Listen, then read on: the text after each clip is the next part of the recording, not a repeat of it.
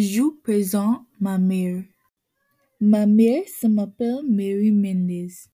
Elle a 50 ans et a 12 enfants. Elle habite en Greenville dans une maison rouge. Elle est petite et jamaïcaine. Ma mère est plus âgée que ses frères et sœurs. Elle est divorcée. Elle a les cheveux noirs courts. Et ses yeux sont marrons. Sa maison est grande. Mon frère et moi habitons dans sa maison. De la maison est très chambres, des salles de bain, un salon, une salle maison et une cuisine.